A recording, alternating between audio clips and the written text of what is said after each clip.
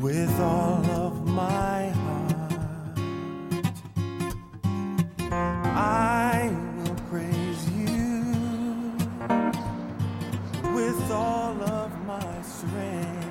I was having a conversation with a woman I worked with. She was sitting at her desk reading the paper, and she was going on and on about how horrible the world is, talking about sin and immorality and kind of wringing her hands over injustices and all this kind of stuff. And the longer she talked about it, I just thought, you know, I get the feeling that she'd be happier if the rest of the world just weren't even here, if sinners didn't even exist. So I let her talk on for a few minutes, and then I said to her, you know, it makes you think that God must just hate the world. She said, oh, I know he does. He hates the world. And then I just looked at her. And after a couple of seconds, the penny dropped. And then her face fell. God doesn't hate the world. God loves the world. He loves the world so much that he gave his son to die for it. He still loves the world. And he wants to love the world through you. That's why the Apostle Paul says in Romans 12:1, in view of God's mercy, offer your body as a living sacrifice.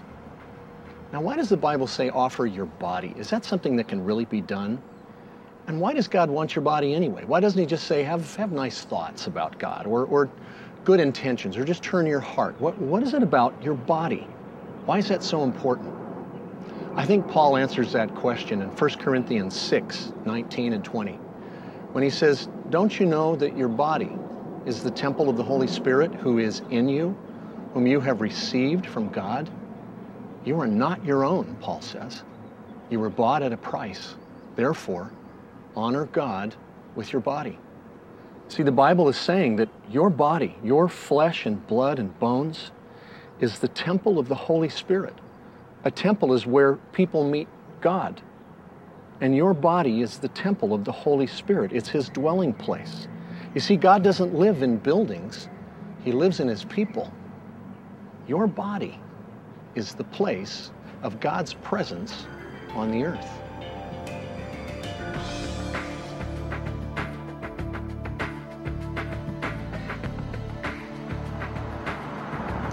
You see, God uses people to touch people. When Jesus came to earth, he didn't come as just some abstract theory or idea. He came in the flesh as a human being. And Jesus now fills us with the Holy Spirit and empowers us for ministry and for mission in the world. You see, God wants to partner with you to accomplish the purposes of heaven on earth. There are people in the world who will never hear God's voice until they hear you speak the word of God to them. There are people in the world who will never see God's face until they see the love of Christ in your eyes. There are people in the world who will never feel the touch of God in their life until you reach out with mercy and compassion through your hands. God wants to use us to reach people. He wants to use your body to reach people for his purposes. Now you may think, you know, that's a wonderful idea, but how is that possible? I mean, I know me. I know my sins. I know the issues that I wrestle with. I know my habits and my thought patterns. I mean, how is it possible for God to really fill me with his Spirit and use me when I got all that stuff in my life? Don't I have to get all that stuff out of my life in order to be full of the Holy Spirit? It's a good question.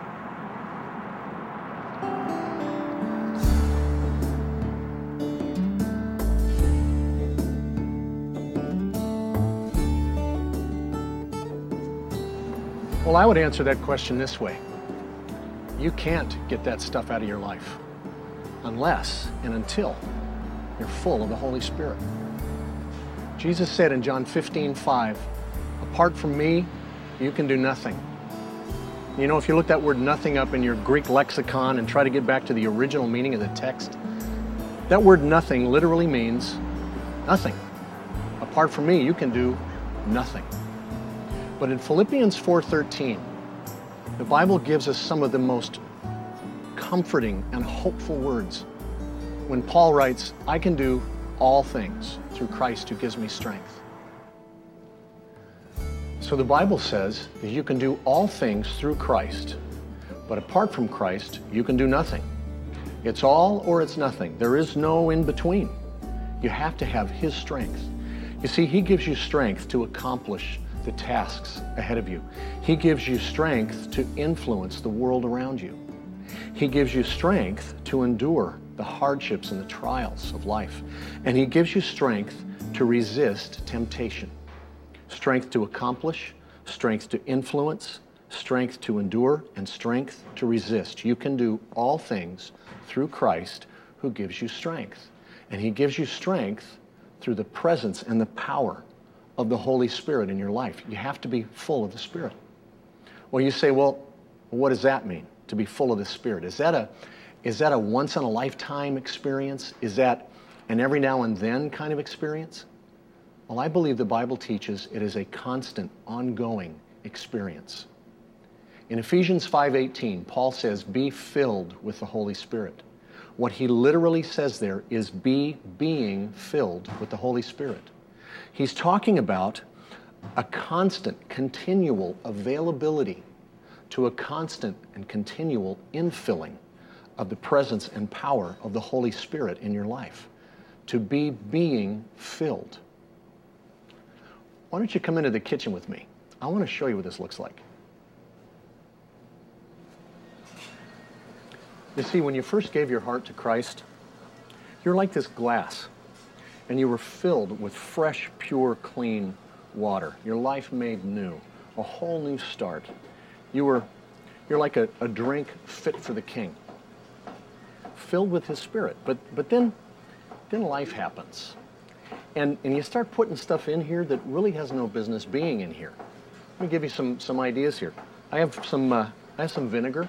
This will be self-righteousness. Now the thing about self-righteousness is it looks like the real thing, but it stinks. And you sure don't want to be drinking this stuff. Self-righteousness says, you know, I'm better than that person is. Or I'm glad that I don't do those kinds of things that those people do. And we begin to become proud of our spiritual accomplishments. And the other thing about self-righteousness is that we think it looks real, but everybody else can see it coming. Or how about this one? I've got some hot sauce here, a little red sauce. This will be anger. Red, hot, burning anger. We're flying off the handle of our kids or our spouse. We're blowing up at people at work. There's just anger brewing around inside all the time. We don't want it there. But you know, it's an issue a lot of us deal with in our lives. We still wrestle with anger. Or how about this one? This beer represents dissipation. Now, what do I mean by that? Well, the verse I quoted a minute ago about being filled with the Spirit, Ephesians 5:18, Paul starts that verse out by saying, don't get drunk with wine, for that is dissipation, but be filled with the Spirit. Now, what does dissipation mean? Well, dissipation means to disintegrate. And it's the opposite of integrity. It means to scatter, to burn away. A picture of that would be the fog on an early morning that's dissipating. It's being burned away by the sun. And you know, there's a lot of things that can bring dissipation to our lives. Like my wife often says, too much of anything is not good. Dissipation can come from too much ESPN. Sorry, guys. But I mean, think about it. How many people do you know who can quote every statistic about a sports team, but they don't know any verses from the Bible? Dissipation can come from, to be fair, too many soap operas, too much daytime television. It can come from all kinds of things. It's not that, you know, those things are bad in themselves. It's just taking in too much, wasting your time, wasting the resources of what God is working into your life, spending it on those things, squandering yourself away. And Paul says, look, don't fill your life up with that kind of stuff. Instead, be being filled with the Holy Spirit. Here's another one. I have some brown mustard here. This will represent selfishness. And it's really kind of gross looking. The thing about selfishness, like this mustard, is that it taints everything that it touches. You ever had somebody do something nice for you for all the wrong reasons, and it just kind of ruined the experience? Well, that's what selfishness is like. Just always thinking of yourself first. Or how about this one? I've got, here's some green sauce. This will be envy. Now let me talk to you for a second about envy, because it's a big deal with a lot of us. Envy and jealousy are not the same thing. Jealousy is this angry protection of what you already have, but envy means to hate somebody else for what they have. Envy says, how come her marriage is better than mine? Why does that guy have a better job than I have? I deserve his job. I should have that life, not that person. And the thing about envy is that if you have envy in your heart, you can't be grateful for the things you have because you're always looking at what you don't have. Or how about this one? Got some lemon here. This will be bitterness. Bitterness usually comes from unforgiveness. We carry grudges. We pick up an offense so easily, and we refuse to let go. And so it starts to make us bitter in our hearts.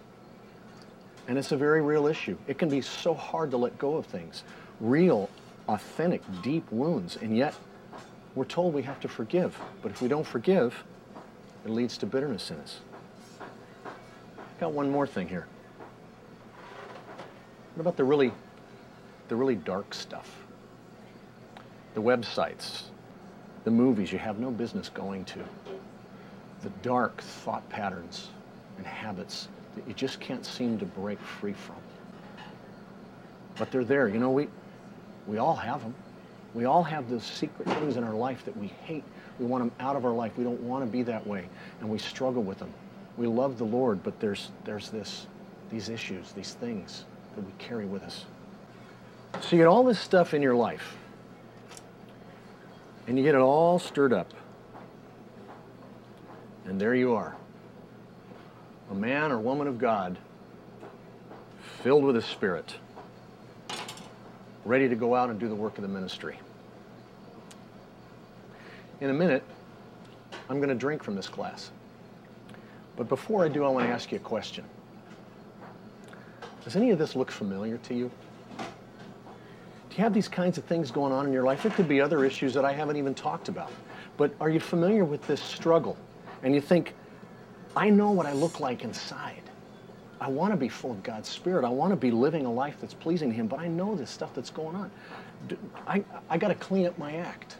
I got to get this stuff out of my life so that I can be full of God's Spirit and He can do something great in my life. Well, but then here's the question. How am I going to get the Tabasco sauce out of here? How can I just get the anger out of this mix here? Or how can I get the vinegar out of this cocktail? How would I extract that from this? Or how can I get everything else out of this glass and just get back down to the beer? The answer is, you can't. Remember, Jesus said, apart from me, you can do nothing. But you can do all things through Christ who gives you strength. If you want your life to be clean, you've got to come back to your source. Back to the source of power and cleansing that comes through the presence of the Spirit of Christ, the Holy Spirit, in your life. Jesus said in John 7:38 that whoever believes in me, streams of living water will flow from within him. So you come back to your source and you say, Lord, you said that if I believe in you, that streams of living water would flow from me. Well, Lord, I believe in you. And I'm confessing today that apart from you, I can't do this. I need to be filled with you today. Lord, I'm presenting my body to you and I'm asking you, would you fill me again with your Holy Spirit? Would you purify my heart and my life? Would you wash me clean once more? Lord, I need more of your Spirit. I need more of your presence, more of your power in my life. Lord, I want to see the fruit of the Spirit in me. I need more love, more joy, more peace, more patience, more kindness. Lord, I need more gentleness and goodness. And Lord, you know that I need self-control. So I surrender myself to you, Lord. And I'm asking you today to fill me in a fresh way with your Holy Spirit. Now, I told you a minute ago I was going to drink out of this glass.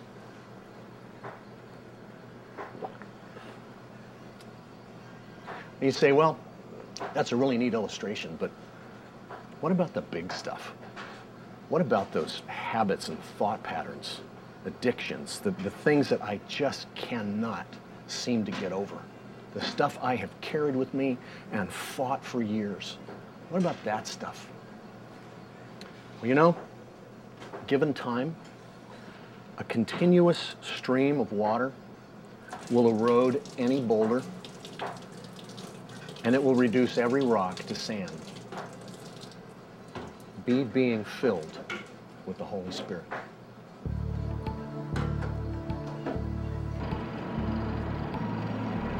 So what does that look like on a practical level? Is it really possible to offer your body to God as an act of worship? And if it is, what would that look like? How would you do that? Well, let me tell you what I like to do. I like to start my day off with a simple prayer of faith, a prayer of invitation, inviting the Lord to fill me again with the Holy Spirit in a fresh way. Now, it's not a mountain-sized faith. It's just a mustard seed of faith, the same faith that I had when I first asked Jesus into my life. And I'm not talking about getting saved all over again. What I am talking about is a reconnection, reminding myself that apart from Christ, I can do nothing. But I can do all things through Christ who gives me strength. So I open myself up with a prayer and I say, Lord, here I am today, and I'm asking you, would you fill me in a fresh way today with your Holy Spirit? Lord, would you renew the strength of your Spirit in me so that I can accomplish the tasks that I'm facing, that I can influence the world around me? Lord, would you give me strength to endure whatever tests and trials come my way? Lord, would you give me strength to resist temptation today? And then, Lord, I'm asking you, would you look through my eyes and tell me what you see? Lord, would you listen through my ears today? Tell me what you're hearing. And then, Lord, would you reach out through my hands and extend grace and mercy and compassion to the world around me? Lord, I know that you still love the world, and I'm asking you to love the world through me. It's just that simple. Now, let me make a suggestion to you. Tonight, when you're getting ready for bed, why don't you kick one of your shoes underneath your bed? And then tomorrow morning, when you're down on your knees looking for your shoe, well, take a minute to give God what he's looking for. Say, Lord, here I am. Come and fill me in a fresh way today with your Spirit. And then, Lord, help me to walk in the way of a worshiper. I will give you all my worship, and I will give you all